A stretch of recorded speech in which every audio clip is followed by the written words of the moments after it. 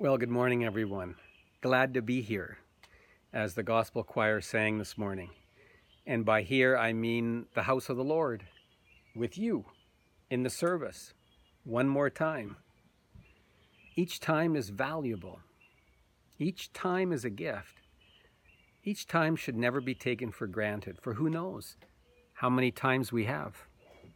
I want to thank Marilyn for sharing that gospel choir workshop experience with us. I had a good time dancing during that.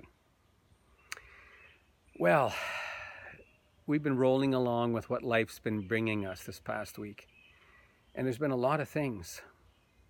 Feels to me like we're in a river that's moving fast. And we can't get to the shore even if we want to. It's like we're in a rubber raft, and the rapids, we're navigating the rapids. The novel coronavirus, the violent and graphic killing of an unarmed black man in Minneapolis, George Floyd,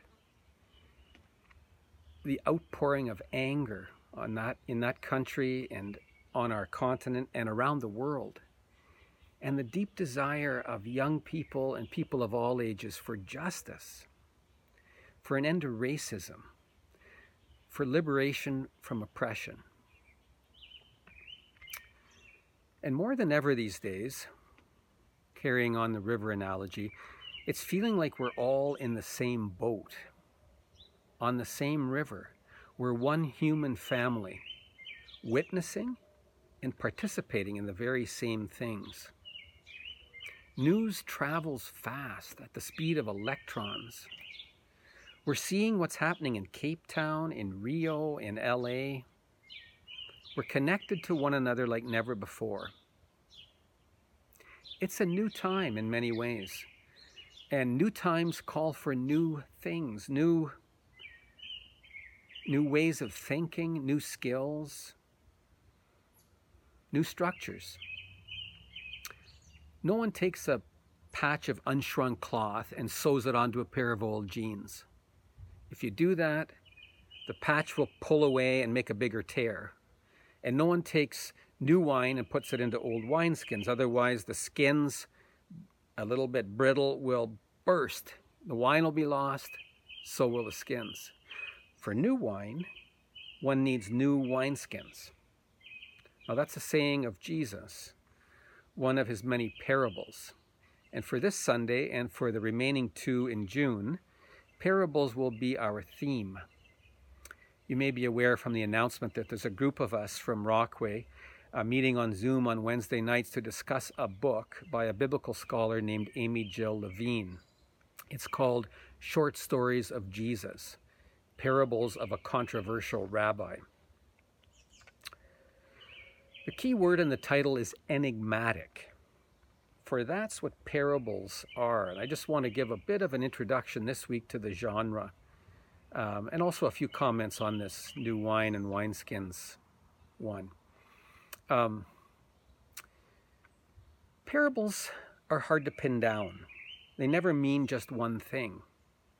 They're the form of teaching that Jesus preferred, and Levine tells us that they were a common form for Jewish rabbis, and perhaps still are. They're sort of like appetizers rather than the whole meal. They're a morsel, they trigger a deeper hunger to figure out, well, what's really going on? What do you think this means? What do you think he's talking about? In this parable that was read this morning, what do you think Jesus was talking about with the wineskins? And what is the wine? Well, the new wine. What new thing was happening in Jesus' time with Jesus, with his preaching, with his ministry? And what were the new things required to handle it or to facilitate it or to contain it? And now in our context, what's new, truly new that's happening? I was alluding to some of what I'm thinking. And so what's required to hold it, to allow it to move and flourish? Well, the parable invites the listener to do the work. It's a classic form of spiritual teaching. Quite the opposite to spoon feeding, as in, okay, here's what I'm trying to say. This is how you're supposed to understand it. And now this is what you're supposed to do. And be sure to take notes because it's going to be on the exam. With parables, it's never that clear. Good spiritual teachers know that students need to come to their own realizations. They have to do the work. Just being told what the answer is doesn't cut it if you're really going to develop as a person and develop maturity. So, good spiritual teachers give their students a challenge, and then they accompany them in the struggle. Good teachers know that growth only comes through struggle. A poem by Wendell Berry says it very well. This poem is entitled Our Real Work. It may be that when we no longer know what to do, we have come to our real work. And that when we no longer know which way to go, we have come to our real journey. The mind that is not baffled is not employed. The impeded stream is the one that sings.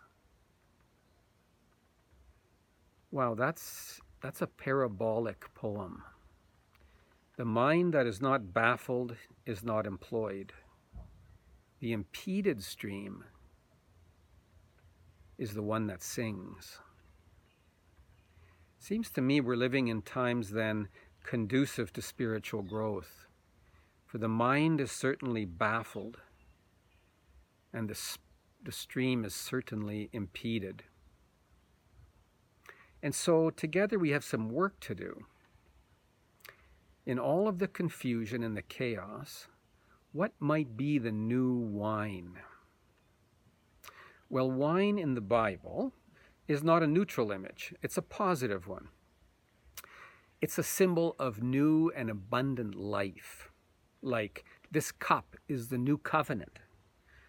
Or the wine that came from the plain old water at the wedding of Cana, signifying exuberance, energy, joy.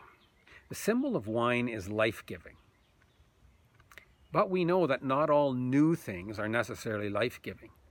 So the first job we have is to discern where the forces of life are in the midst of all the newness, in the midst of all the chaos and confusion. And then the next second job, according to the parable, is to discern what's required to hold these new forces of life.